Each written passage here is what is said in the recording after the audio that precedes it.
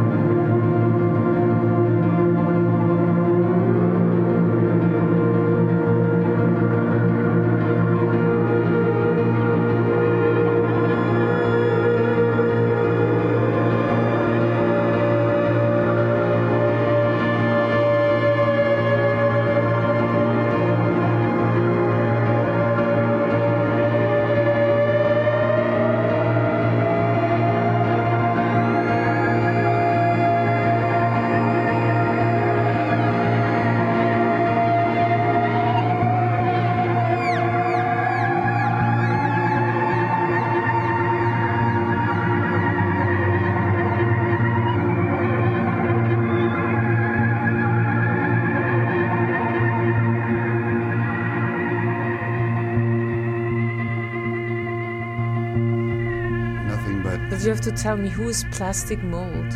Plastic Mold? Yeah, who is the sponsor, the mysterious sponsor? Plastic Mold is our sponsor. They pay thousands of dollars Yeah, who are they? Week. Are they a fictional? No, they're very...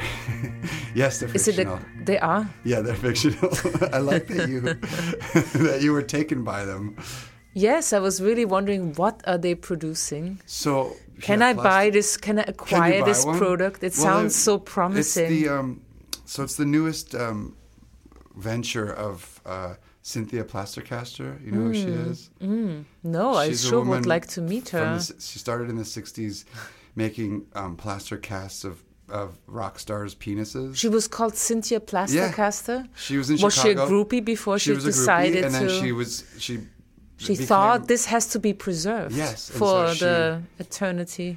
So she did like Jimi Hendrix, and she has all these penis molds. So her new thing now is plastic molds. So that's who my sponsor is. It's very prominent, very prominent financial sourcing. Yes. It's well, very specific. I think you only accepted the sponsoring under the condition that you see all her different products from the 60s. Exactly. Yeah. And then she had to use me as a... Oh, she had to also insisted that you add your apparatus to the legacy. To the monolith, to the... We're already recording. This is great. It's going great so far, Dorit. Yeah. We're off to a good start. Dorit Chrysler, this is nice to talk to you. It's been a long time. Hello, Pierre. The theremin is such an amazing instrument, and I feel like you've become sort of one of the foremost authorities of it. In America, at least. Who would have thought back when we were in that basement that I would ever become a thereminist? So I used to rehearse in your basement back in the beautiful glory days of the 90s. I mean, there's such a fine line between being schmaltzy and being, sentimental and being... I mean, do you ever find yourself thinking back about these days that we lived through in the 90s and trying to not be so sentimental? Actually, really no, because I don't find enough time to really lean back and revel in those days. But sometimes they're just glimpses of moments where I realize that they were definitely part of the bigger puzzle. And I feel so grateful for all the many incredibly talented people that passed through back then, and how there was such a great way to look at it. Yeah, there was no thought about it. It just happened all so organically and naturally. And in retrospective, I realized how much that informed, my artistic growth and perception. So that sometimes blows my mind when I think of it. So you had an apartment in the East Village that had a basement that you could jam people in there, and bands could rehearse and make noise, and among the leaking pipes and yes. Oh, it was so bad for the equipment. The hot water would drip on the mixing board. You would not want to keep anything precious and delicate down there. But in 1986, I moved into the storefront that used to be a hat store in the 20s, so I've been told. And then it was also... it was on Avenue B? On Avenue B. Well, it's still there in its original glory. Avenue B between 6th and 7th Street. And in the 70s, it was hosting a Puerto Rican religious community. Okay. And I moved in by myself and discovered a trapdoor in the main apartment. It was a storefront with high ceilings and a brick wall. And I opened the trapdoor, and there was a whole basement at the time filled with Japanese, can I say this on your blog, porn magazines? You can say whatever you want. This is the internet, the wide world of the internet. So all these magazines were thrown on the sidewalk. Back then there was a natural recycling system going on in New York City. Japanese porn, they were recycling, it was an old... Well, the basement was filled with these magazines. Really? And then I emptied the basement by putting the content on the sidewalk, and it disappeared instantly. They might have been worth a lot, I don't know. Wow. And that's then, actually a very auspicious beginning to that rehearsal space. Yeah, exactly. It's kind of a grand start. And then we soundproofed the whole thing. And then I guess to make ends meet, I started to rent the rehearsal space, much to my neighbor's chagrin, and then also started my own band. And we spent so much time down there. That's when you started Halcyon? Playing and playing, yeah. And I was one of the bands that rented from you. Mellow Main. Was I a tough landlord? No, you were great. I remember, I think Gogol Bordello was also rehearsing there, and they were tough neighbors. Oh, a lot of people I think pass. they got precedence if we were trying to schedule something. Oh, No, I don't know. I might be making that up. I'm sure I had preferences and was completely non-egalitarian. I apologize. No, it was great. I loved it. It was such a. I think that might have been my first rehearsal space in New York, and it Oh, I was didn't know such that. a cool. Okay. I mean, what year are we talking about? Like 96 or something? Yeah. Well, I've 97. had this place before the 90s Yeah. started, so and many bands went through. So I don't remember when exactly Melomaine was down there, but I remember because it was the first incarnation of Melomaine, and I think maybe Fa was in it, and so it was around 97 or 8. Yeah. Okay. Yeah, something So like that was on the later side. Okay. The basement was difficult because it had low ceilings. You Yes. are quite tall. A lot of people really hurt their heads when in Yeah. enthusiastic moment of excitement, they would jump like Yeah. true rock and rollers do sometimes, and then they would really hurt their heads. Yeah. And, Yeah, that was such a fun time. But you came from Austria, obviously. So when Yeah. did you come from Austria to New York? yes, I came all the way from the second biggest town in Austria called Graz to New York, and I came to do music. And New York was the first stop, and I just never made it anywhere else. First stop meaning what? Well, I was so young, I didn't really quite know what would happen, but New York was my first stop, and I just got You were stuck. leaving. Had you been in like college, or you were just? So what happened was back then, when you would buy airline tickets, the ticket was valid for 1 year. And so I had a ticket. I finished high school, and I had a 1-year ticket to New York. So I came here, and I just had this playground in New York, and felt like I learned more about the world and myself in this 1 year than all those previous ones. And when the year was over, I went back to Austria and started to study musicology and communication science. And as soon as I was finished, I returned. How was the guitar? How did the guitar fit into that? Did you start playing guitar before you came to New York? I came back and I had this vague vision of wanting to do music. I knew I could sing, I could play guitar, not at all for my life, terrible. And there was only one person that volunteered rehearsing with me, and I'm eternally grateful to that one person, and he was called George Porphyris. Remember George? Oh, I do. He passed away, right? Yeah, I remember George. yeah. He was a great guy. Yeah, he was a really great guy, and Oh. he was full of enthusiasm and passion. He said, "Yes, Dorrit, let's do it. Come Yeah. on, you can do it." And we rehearsed at Tukasa Studios, both Oh, of yeah. us with guitars. Nice. Yes, and he taught me a lot. He was very patient with me. And George ended up like playing with the Swans, or who would know? With Heroin Sheiks, wasn't George in that? yes, band? Yeah. he was out I and remember. about. He was Yeah. very instrumental in a lot of scenes in New Yeah. York City. He was working for the Sonic Theater, and then he was also booking a lot of bands at this bar on Avenue B. I forgot the name of it, but everyone knew him, and he organized He and was such booked. a cool guy. Yeah, he was. So you and George had your first rehearsal, and were you like a band? No, I just wanted to play, and I couldn't, and he was up for playing with me. Nice. So you learn a lot from that.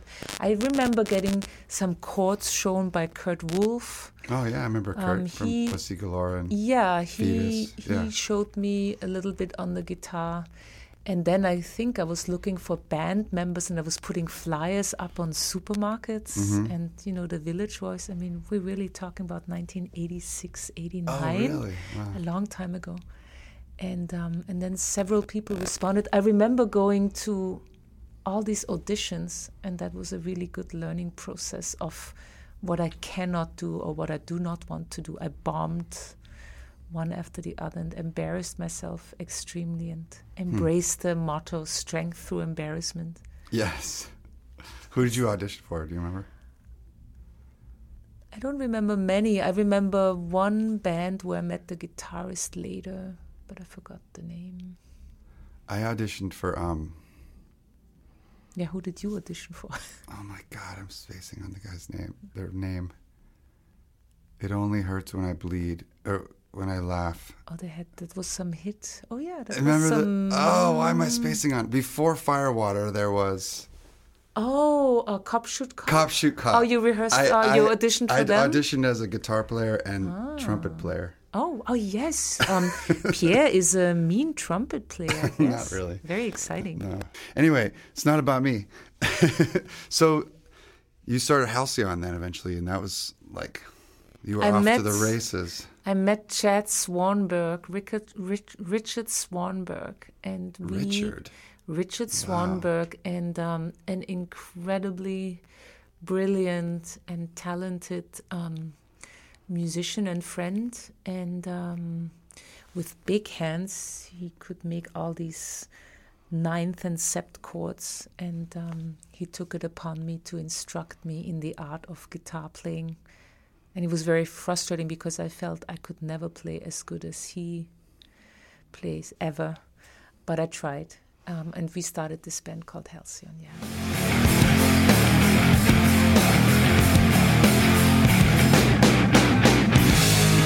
When they found him, they couldn't tell whether it was male or female. They had to cut the clothes off his body. Green and blue. It was heated. It was winter. Filled with narcotics worth a guitar that he sold the day before. He was his brother.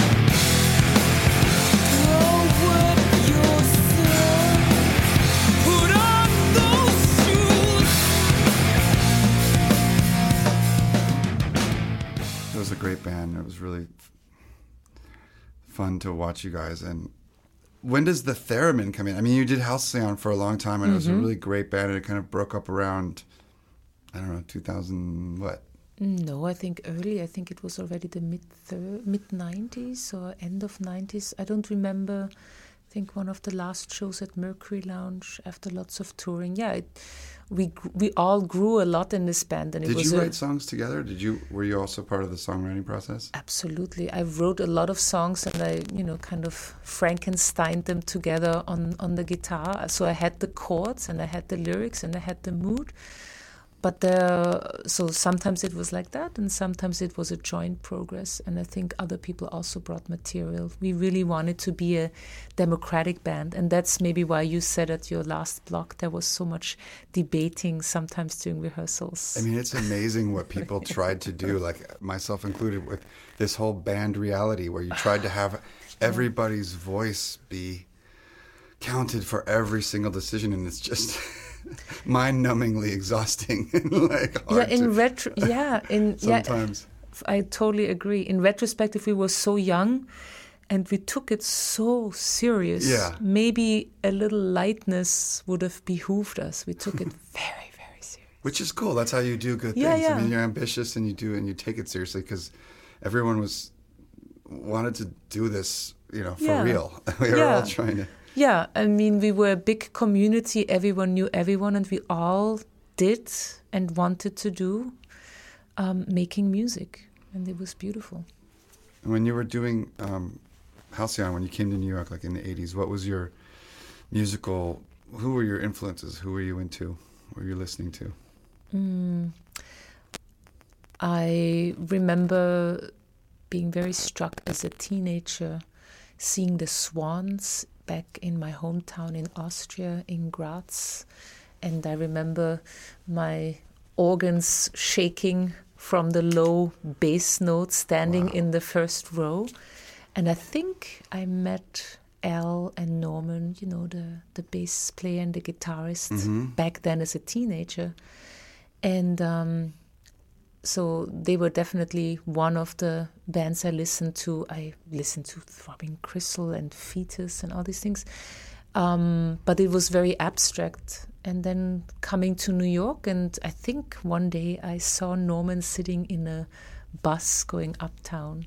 And then him coming to one of the first shows of my band at Brownies and being very supportive. And so making these connections from just having the records in my hand to actually knowing the people. Having exchange with the people. Jim that Thurl was really was here magical. Too at that time. Yeah, yeah. I forgot how I met Jim, but that certainly is still a very, very important person in my life.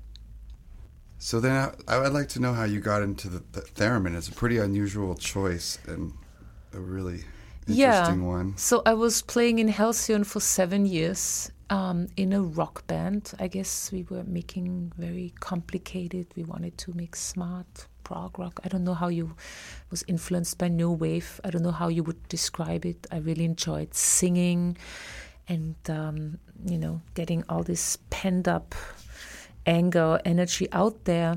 And it was harder and harder to kind of be heard. I felt like I had to sing in a higher and higher and higher range to be heard above the big flood of the other loud instruments. Mm-hmm. And at the same time, really, the digital music revolution took place of people being able to have music softwares and not paying hundreds and thousands of dollars in music studios, even though it was so wonderful and grateful to record with Martin Bisi a lot. And being in his studio for many, many hours on end was a great learning experience and just so much fun. He's the best. But it became more and more evident that this loud singing and screaming, I wanted to do something more musical, more quiet, and all of us playing equal roles, but everyone coming from different backgrounds and quite frankly wanting different things. It became more and more, it just became complicated and a lot of work. And I was at my friend Larry Seven's house, mm-hmm. and he said, "Dorit, come here, let me show you this." And he pointed towards this unassuming wooden box with this protruding metal antenna standing in a corner, and he laughed and he plugged in some cable, and then suddenly he waved his hands in the air and these sounds came out, and he was really excited to demonstrate the theremin to me. He had it for repair at his house, and in the retrospective, I call it a Houdini effect.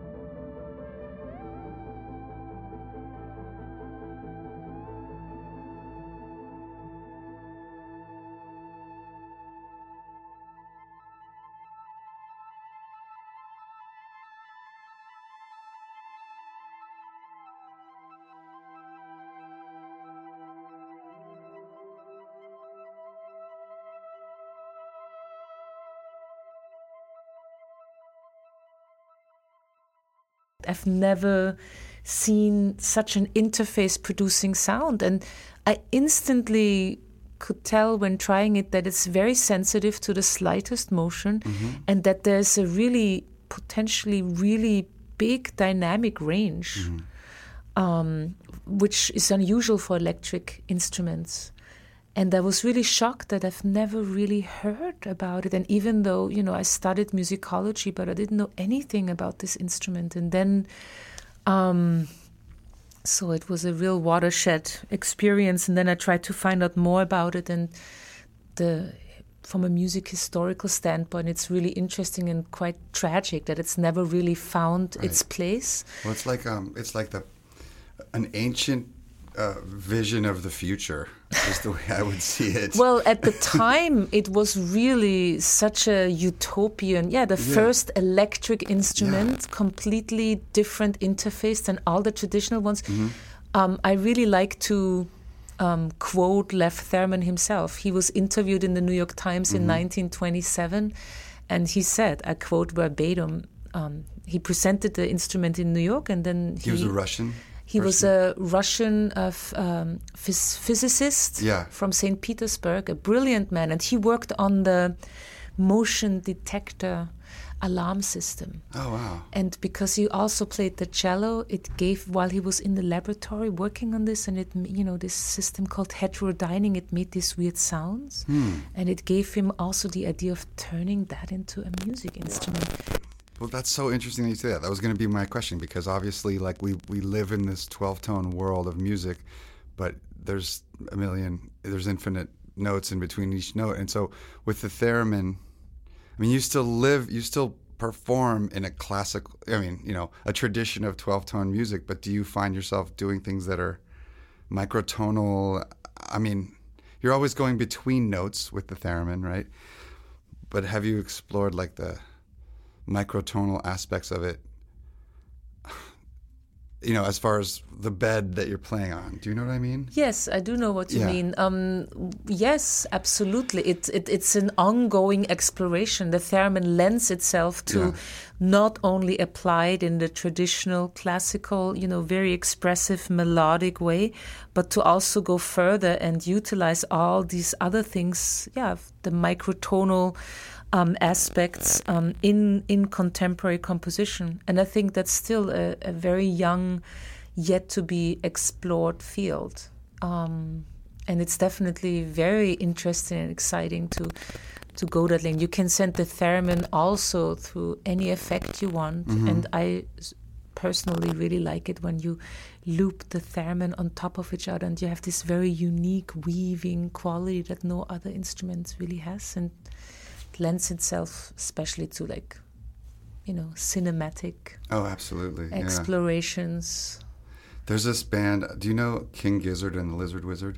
They're an Australian band. They're doing all this stuff with microtonal music and, like, microtonal guitars, but in a pop rock I want to setting. hear. Yeah, you should check them out. They need a theremin player. Maybe you should join them. Well, there's a great Australian thereminist, Miles Brown, so I don't know if they know each other, but So you came from Austria, and one of the albums that I love that you've made is Schlager on Parade, where you kind of explored this Schlager tradition. Did you play on that? I feel like I may have played on that. Did you play the trumpet on that? Well, recently I was looking through the website of the New York Theremin Society, and I saw a song I played on with you that I had forgotten about. Snow. No, I played guitar on a cover you did. Oh, I don't want to set the world on fire. And it I mentions, saw my name. Yeah. And I was like, I did that was so nice. That was so fun, Yeah, you played really well. Yeah, thank you. No, thank you. Thank you explicitly thank you for putting my name on it. I would have forgotten. That is a polyphonic version, so that has like 10 voices of theremin, Pierre's guitar, and some whistling and vocals. It's beautiful. I don't want to set the world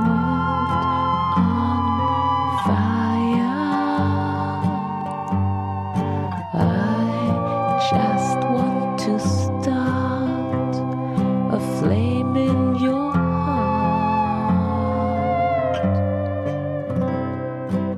But getting back to the Schlager, can you explain about Schlager? Yes, Schlager on Parade was made 20 years ago, and Larry with me and Larry 7, and we're actually discussing right now to do a reprint, as it seems to be in demand.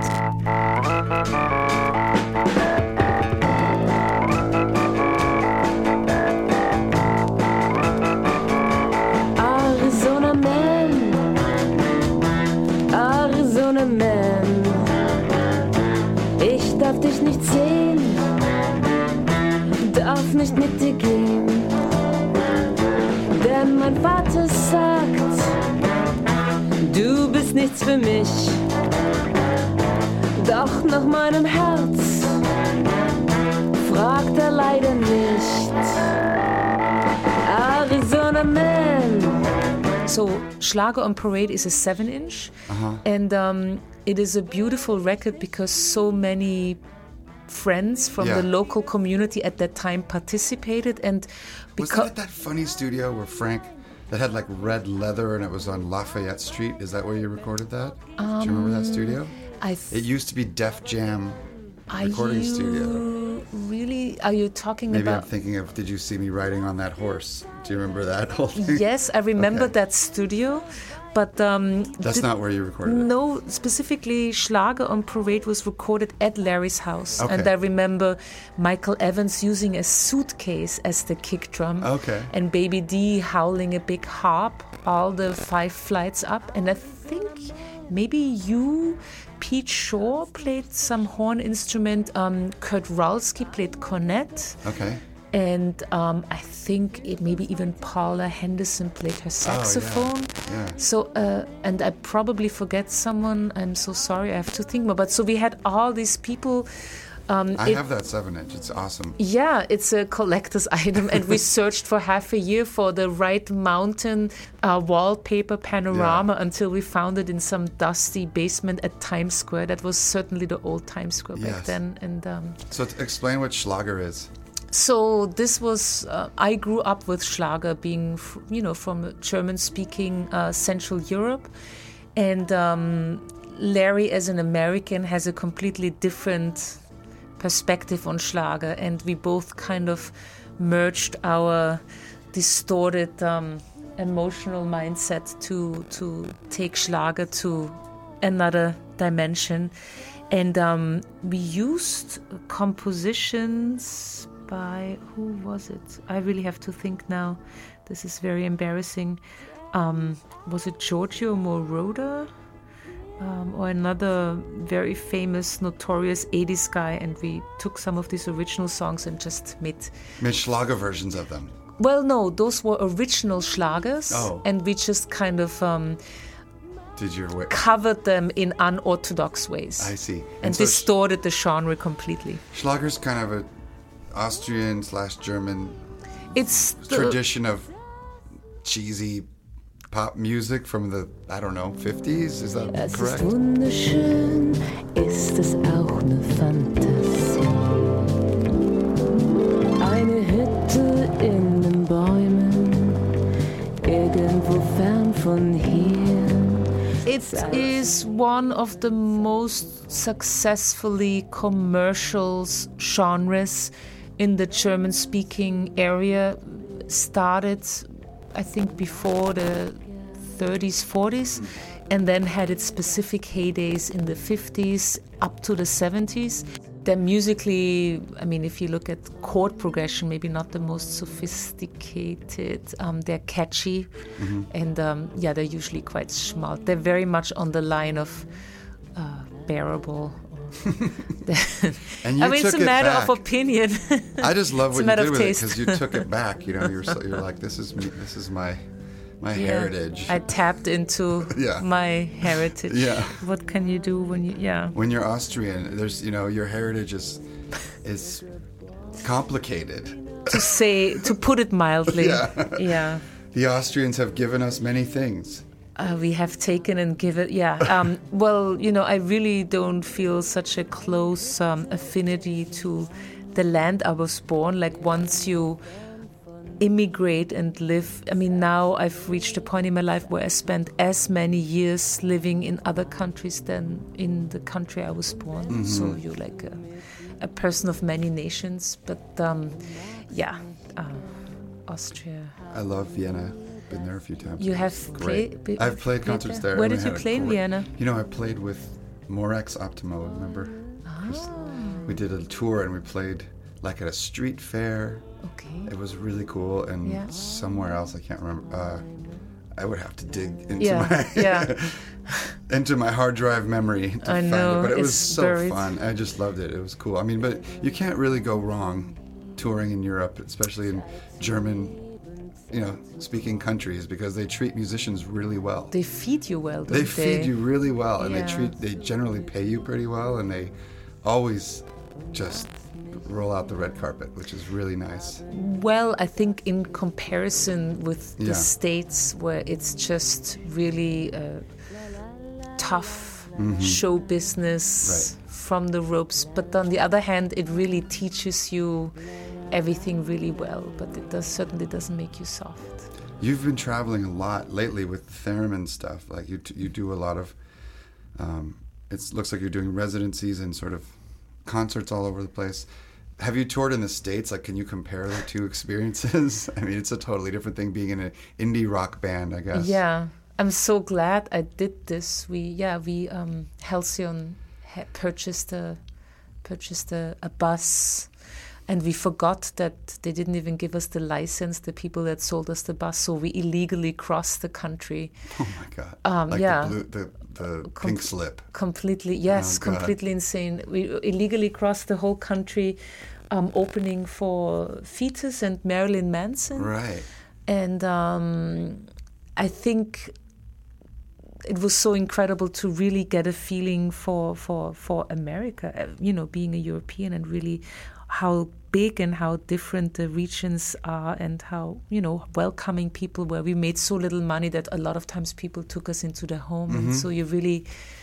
That part of it is cool. Like, Amazing. that's very American. Like, Yeah. in Europe, when you're touring Europe, all your accommodations are usually taken care of, and things are. Yeah. It's not like you're not going to go on the mic at the venue and say, "Does anyone have a couch we could crash on?" And this is the big difference, actually. Yeah. Exactly. That was exactly because I was touring with Trentemøller, for instance, who is a... Yeah, in Europe you always have a nice hotel, and it's wonderful and it's well organized, and you're very grateful. But then a lot of times suddenly you're by yourself. Yeah, exactly. Which Show's is, over. if you're a one-person entertainment, not so fun. If you're a band, it's better. But I remember when I was touring with Trentemøller, they did a tour in America, and I was opening and also playing theremin with them, and they had the very European mindset of being in their own bubble. And it was all very separated. And I remember I was, after the concerts, always going to the merch stands and Right. being with the audience. And because I was so used to, from these decades in America, to kind of, you have a relationship with them, and they were not used to it. And they had their own little bubble, and they were happy staying in it. So it was good to, so there are these cultural There's give and differences. take, yeah. Let's hear some music on the theremin. Can you tell me what you're going to play?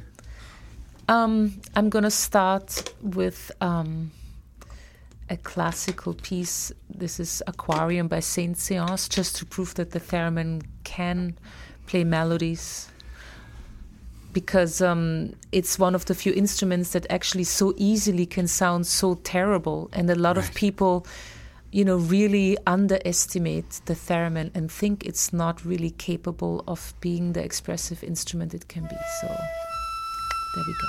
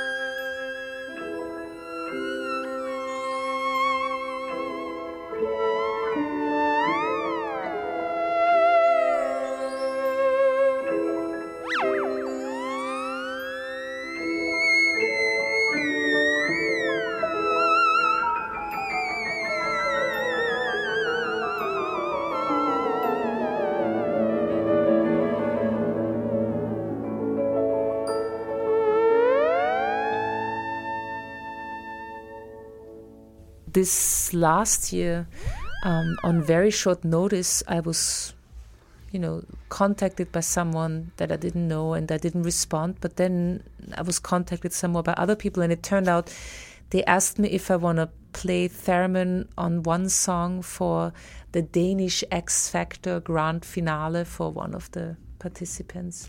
They really wanted, and I said, like... Is that like a gross out, people doing challenges, doing crazy stuff kind of show? Is that what X Factor is? It's. I mean, you know about it, but you don't really. And my first reaction was like, "What? No!" And makes sense, actually. so they had like the final competing ambitious youngsters that really go through the machinery of whatever age of information and music industry we are in now, competing in front of a TV audience for rates. And it's a musical, it's like a. It was a TV show, the X Factor. Yeah, and there was a winner who's the best star. The new pop star of Denmark. Got it. Okay. And I'm so ignorant. Yeah, and they sent me the song if I could play along to it, and it was okay. And but then the shocking realization was that doing it would all come from tape. So I thought, I can stand there and that's cool. I can do that. So where is that? Can someone see that on YouTube or something? Well, I recommend rather seeing something else. But well, you seem to be very. Everything can be found. I think this is a good lead into like the fact that you're very you keep your content close to the chest, I guess. You're not putting out a ton of stuff online. I had a hard time finding some of your music, like on Spotify and stuff like that. And I imagine that's intentional, and you have a philosophy behind it. Yes, I have to crank down even more on that. No, music and the work one does should be available online, of course. But I would like to maintain a certain quality, and I think if something is just recorded as a bootleg with from far away with a horrible mix and a bad visual, it's just misrepresenting. And especially with the theremin, it needs a lot of atmosphere to really work. And I feel like there's so many bad theremin performances out there, so it really needs to be represented as good as can be. So I'm trying to be careful about it. But that being said, I'm very happy that there soon will be 6 hours of my music available to the public for everyone, and people can really listen to that, and I have no problem with that. Where will that be available? So I just finished my first big fat soundtrack, and it's a 6-part movie series. Wow. So yeah, that can then be, I think, online, and it's potentially might even be in some time on Netflix. It's a remake of M by Fritz Lang. Yeah. Do you know that original movie? So it's a German crime film. It's a Krimi series. Wow. So they took that whole theme and set it into the present, and it's a really dark and edgy, and came out really beautiful script and beautiful images. So it was really inspiring to write music for these pictures with lots of snow and the dead children bodies peeking out of the snow and foxes running around on the playgrounds and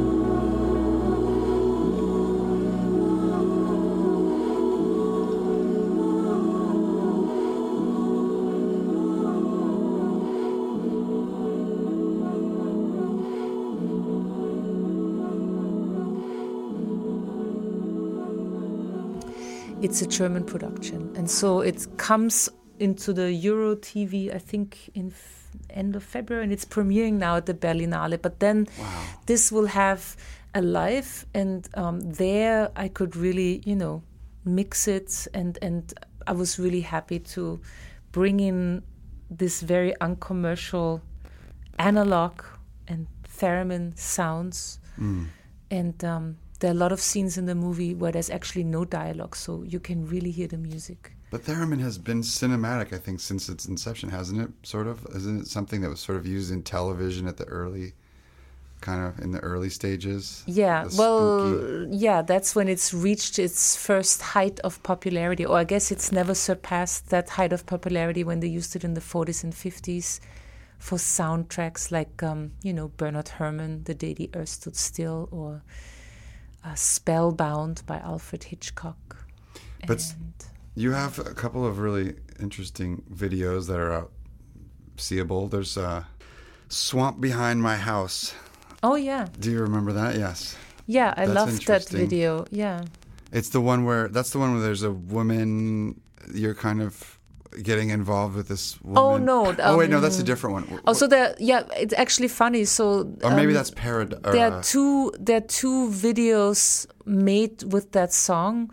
And one video was made by a filmmaker that just approached me and wanted to use the music. That's the one you're referring to. That tells like this woman who goes to this S&M. Yeah. Yeah. So that I just you weren't really involved in that. Yeah. No, but I gave the permission for the music. But the other one I like. Yeah. But I mean, I'm really happy if other people are inspired and take it somewhere else. But making music for film is something you want to continue with, and it's a dream job. Yeah. It's so inspiring. It's so fun, and it's very different than writing songs actually, because you have to think very different. You have to be much more minimal. So it's an interesting learning curve. And you have to stretch out. This is not like this finite. A song is usually a 3-minute event or something. You push, you pack. It's like very Baroque. You pack you try to have a full circle with a beginning and an end, and there you kind of stretch it out more, and you really paint colors of atmospheres. I also like this record you made, For Women No Cry. There's a song, Spring Breeze, that really blows me away.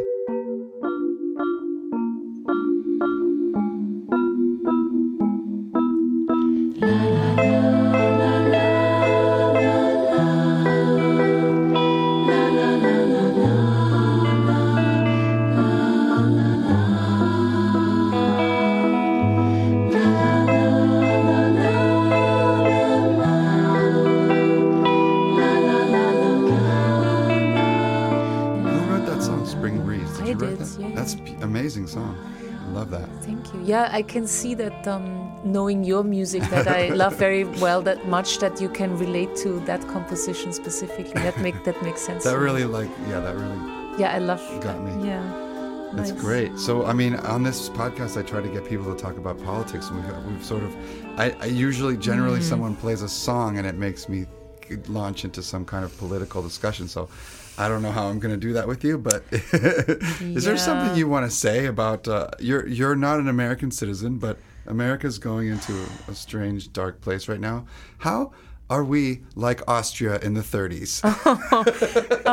Let's hope that there, in retrospective, 100 years from now, that we will see that there was no relation to those different grim passages in time. But it is a very challenging and strange and horrible political era. And in a way, as a European, I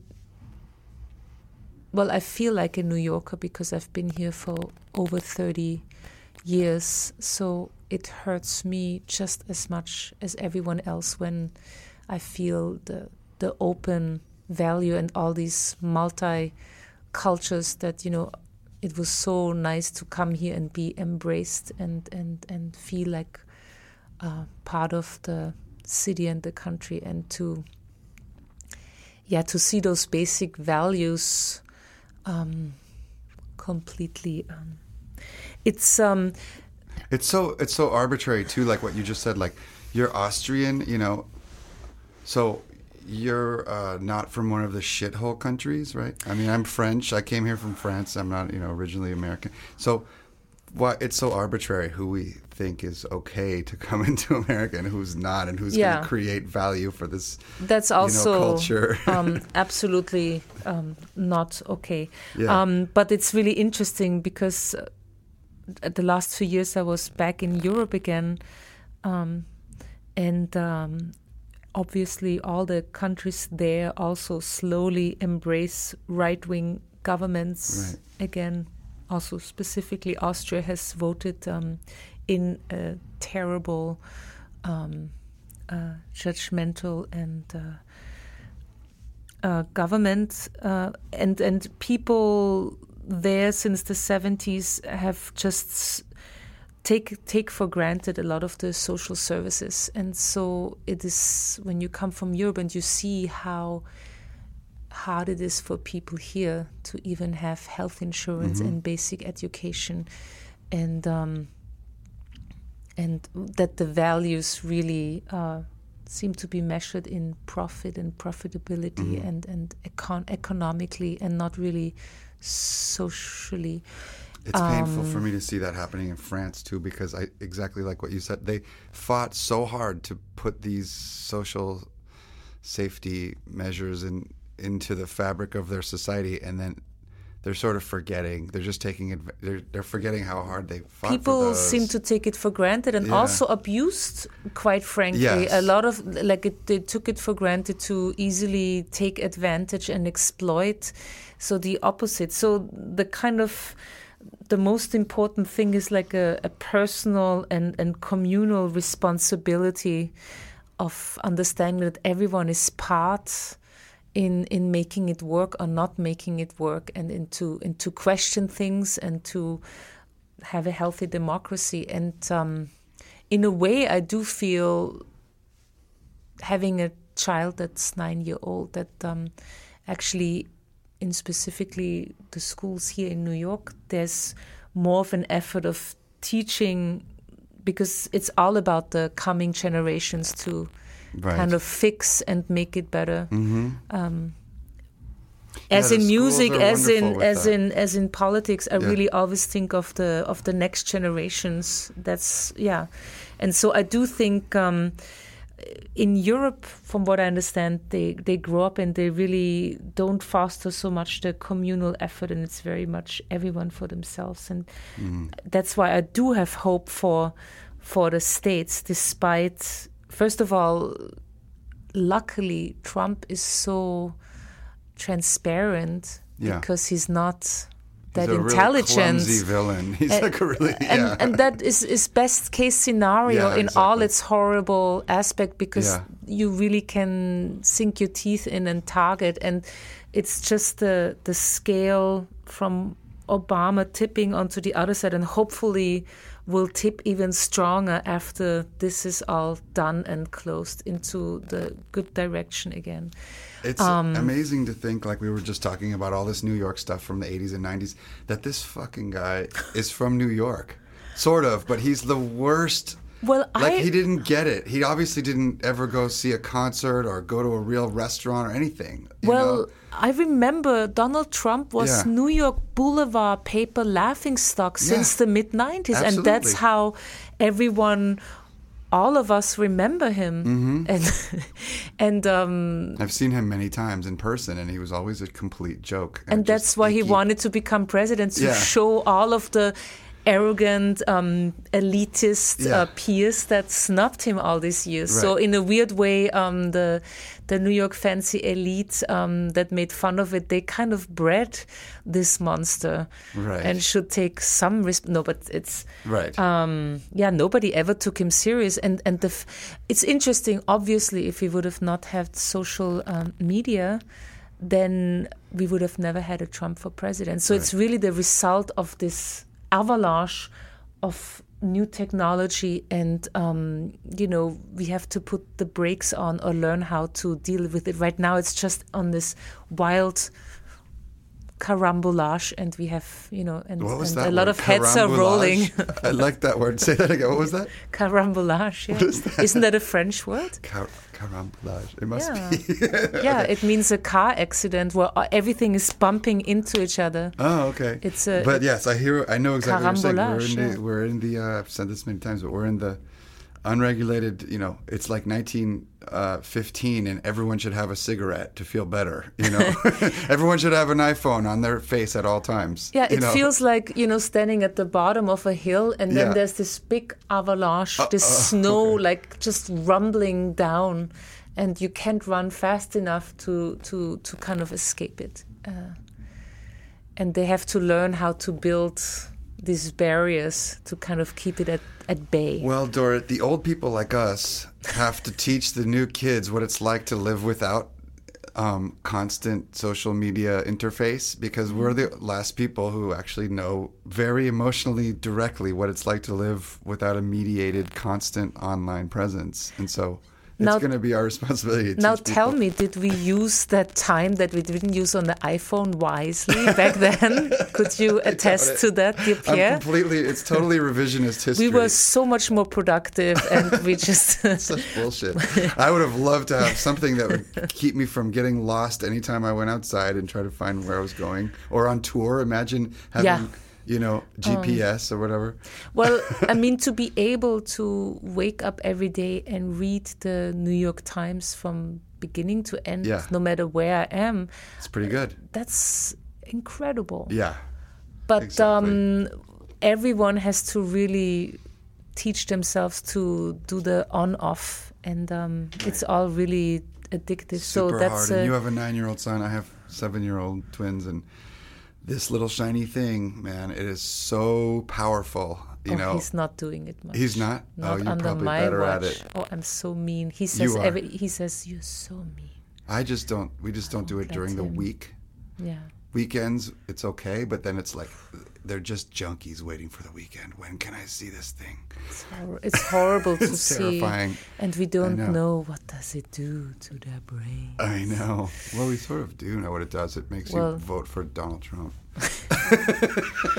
Well, that's already from the ancient Romans, to keep the populace, you know, entertain them with bread and games, and keep them entertained, and not let them not let them have to be too informed, and just keep them distracted with bread and games. Absolutely. And so, you know, we know that the Roman Empire came crashing down. What's going to happen to America? Is capitalism going to fall on its face? What is your...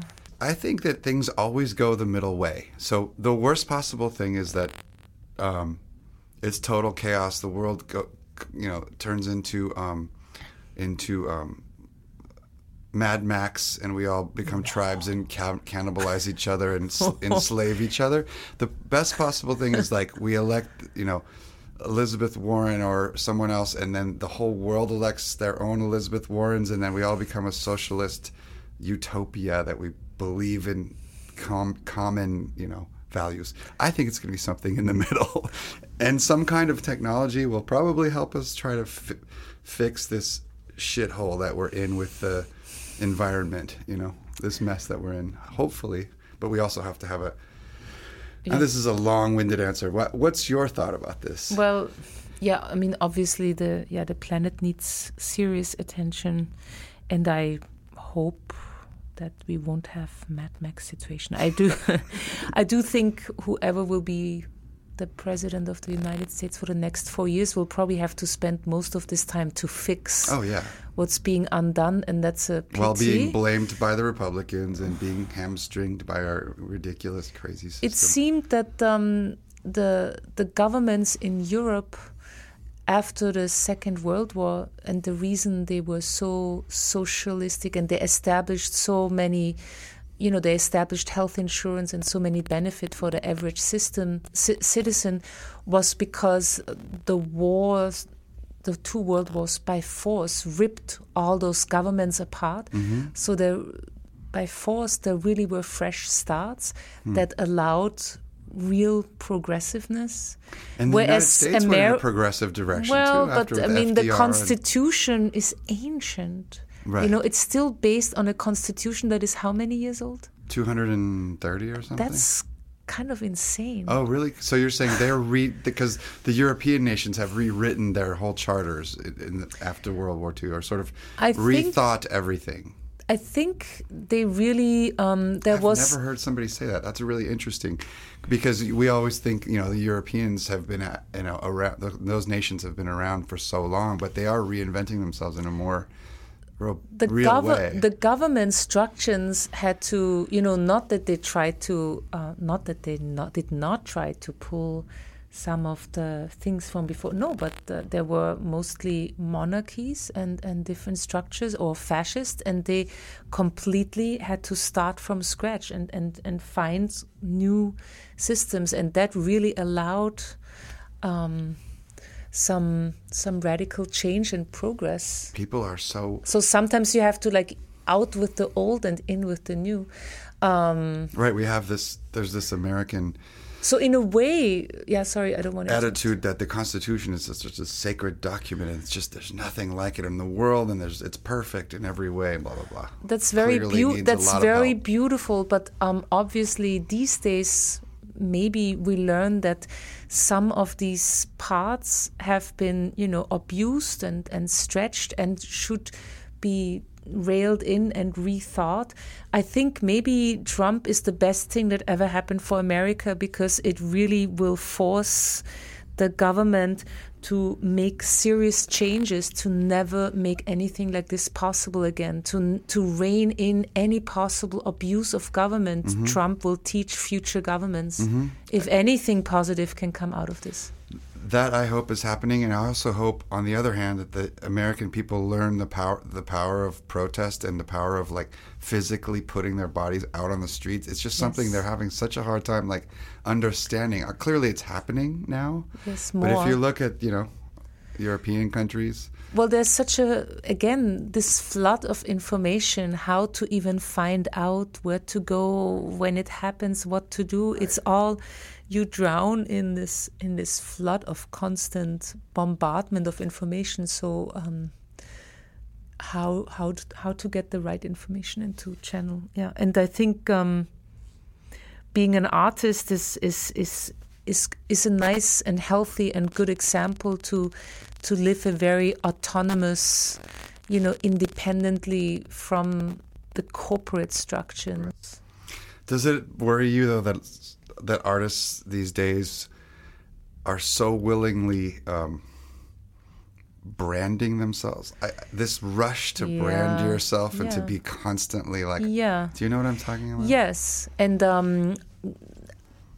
obviously I'm old school, and I remember that was one of the very prevalent things in the mid-90s when we all had bands, and I remember Chad Swanberg talking a lot about this, how it was really not de rigueur and very uncool to it was really all about being authentic. Exactly. Remember? And not being commercial. That was uncool. With some kind of commercial entity, and being associated with it was the most uncool thing you could possibly do. We really felt very strong about it, and that is interesting that is so wiped away now. Yeah, and it's gone. Yeah, and well, there's reasons for it, because people... Well, not gone with anyone. I mean, the more authenticity someone has, the more it's being valid, and the more people want to jump onto it and manage it and commercialize it and make money out of it. But people still, I think you can feel or see when something is a bit more real than other things, and you cannot artificially create that kind of character or color. So that really is the big battle these days. And I think it still exists, but I think maybe we're swinging back to valuing authenticity and not everyone just selling out to the highest bidder. But there was definitely a period there where it's just, and I think it came about because the music industry died, bottomed out, was no longer existent, and so the new music industry is, you know, Adidas or, you know, whatever movie you're going to sell your song to, and that's all that exists, you know. But you can take it from me. I'm totally against it, but I'm not even embracing. Judgmental about it. It's fascinating to me, but because it's so foreign sometimes to me to watch people, you know, happily just associating themselves with just some fucking brand of something, whatever it is. Who cares? Like some car or something. Be careful. I remember in the mid-90s a record label taking me aside and saying, well, we would love to give you a record contract, but I just have to say, for plastic molds, I make an exception. The mysterious plastic mold. PR Pressure Podcast, brought to you by Exotic Molds. Sorry, you were talking about the story from commercial label. enticement. So they he took me aside and said, like, fire all your band members and just get a solo deal, and then at every show you get this deal with this endorsement. Yes, and you with this shoe endorsement, and you throw the shoe into the audience. He was after the devil speaking to you. Yeah, and that was like what was to come in decades after. Certainly not for me, but I remember how that was very clear. He wanted you to sell out. But at that time, it members. seemed so abstract and confusing, and I looked bewildered and but I mean, it's not that people didn't have those marketing plans all along. So you must have a lot of those shoes since you took that deal. That's amazing. He straight up said, dump your stupid band well, that members. happens a lot, and I've even seen some of those friends from our era actually do it. And but I won't mention names, but I do remember two people very tight-knit building up the band, and then one ditching the other because in order to get the record deal. I think I know who you're talking about, but we're not going to name names. But anyway, these things happen. But you know what? Then again, those people had probably long, lucrative careers and are still absolutely not. Exactly not. Yeah, that didn't go far, but yeah, no, you never know. No, I want to ask you about the New York Theremin Society. This is such a cool thing, and I didn't realize you started it with Suzanne Fiol, who was such a lovely, beautiful person. Yeah, have you played at Issue Project I have. Room? We did Mellowmane did a CD release concert in the silo, the circular room. Yeah. We set up our band in a circle around the audience. Amazing. It was absolutely magical, so beautiful. And Suzanne was just such a dear, lovely person. I knew her well, so I didn't know you were involved with her. Well, Suzanne, before Issue Project Room was the Silo in Brooklyn. She had a location on 6th Street, right off Avenue B. And I must have met her there. And right near your house, yeah, right around the corner of 106 Avenue B. And she really made things happen and brought people together, and she was so full of energy, and she's definitely so much missed in the New York art and music scene. She passed away from cancer, 10 years ago or something? Yeah, is it already that long? It's been a while, yeah. Yeah. She was great. Yeah. So you guys got together. So she immediately tapped into, and said, and so the theremin, she encouraged me to find other New York thereminists, because at that time, New York is one of the few cities where there actually are a bunch of them. But they all came from such different worlds and scene. It was literally turning over stones to find some of these players.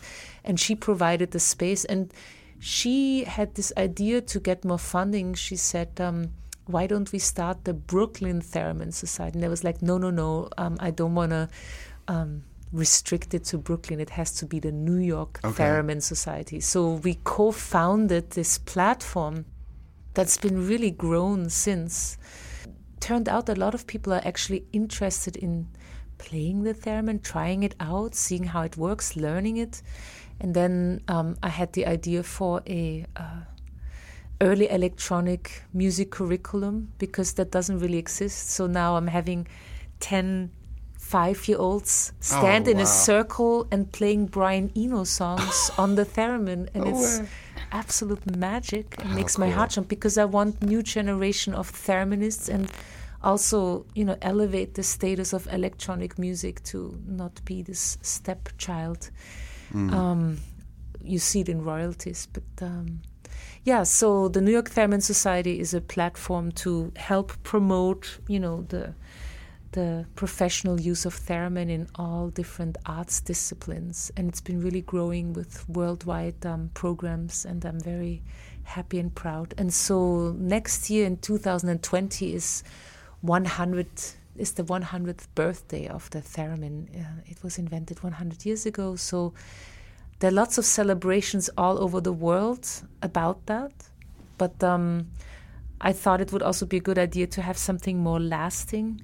So it was a thereminist from Germany that put the idea online. And then I thought, no, why don't we turn this into a physical record release? And we made a call in the international theremin community for contemporary compositions on the theremin. And we got so many incredible contributions from all over the world.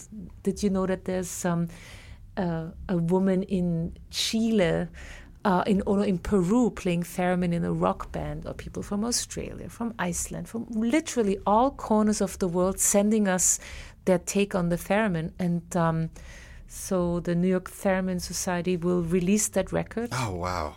Great. And, in 2020. In hopefully the end of this year. Okay. But it's like, now it's really hard to, not so many. Are you curating that? So not so many, and Larry Seven is doing the record cover. We're working on that right now. And it's really hard to pick the CD doesn't fit so many. And we have so many wonderful contributions. So some of them we just put online and the rest will be on the CD. Got it. Cool. And stunning snapshot of what people do with the theremin right now.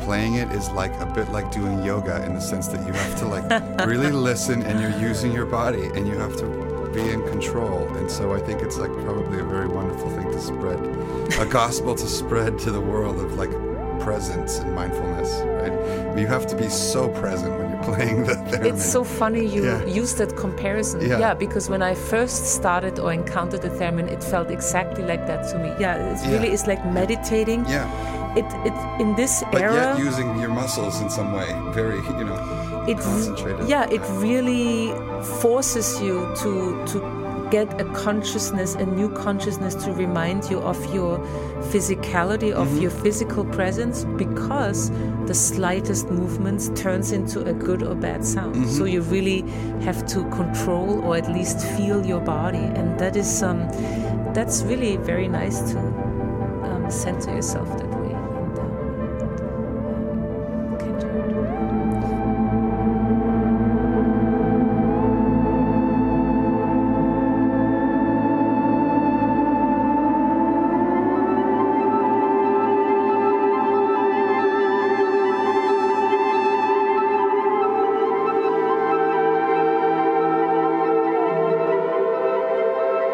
Thank you for talking to me, and congratulations on all your accomplishments. Thank you for having me, Pierre, and it's been really nice going down a little bit memory lane, and good luck with your blog. Bye.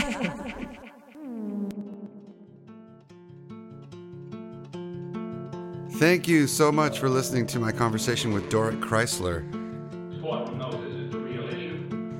And please continue to support Exotic Molds.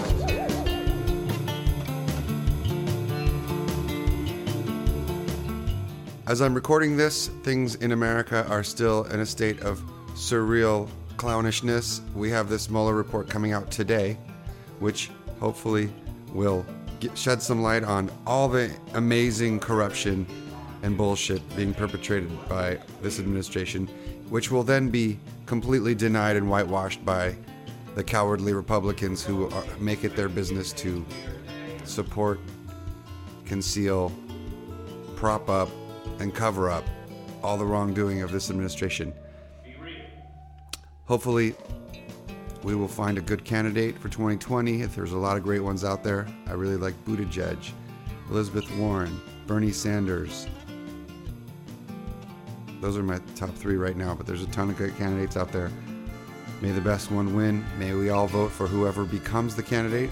And that way, our current president will then become a regular citizen of the United States, and he will feel the full weight of our justice system and hopefully we'll get the nice visual of seeing him handcuffed and taken to jail for his crimes. That may or may not happen, who knows, but we can all hope.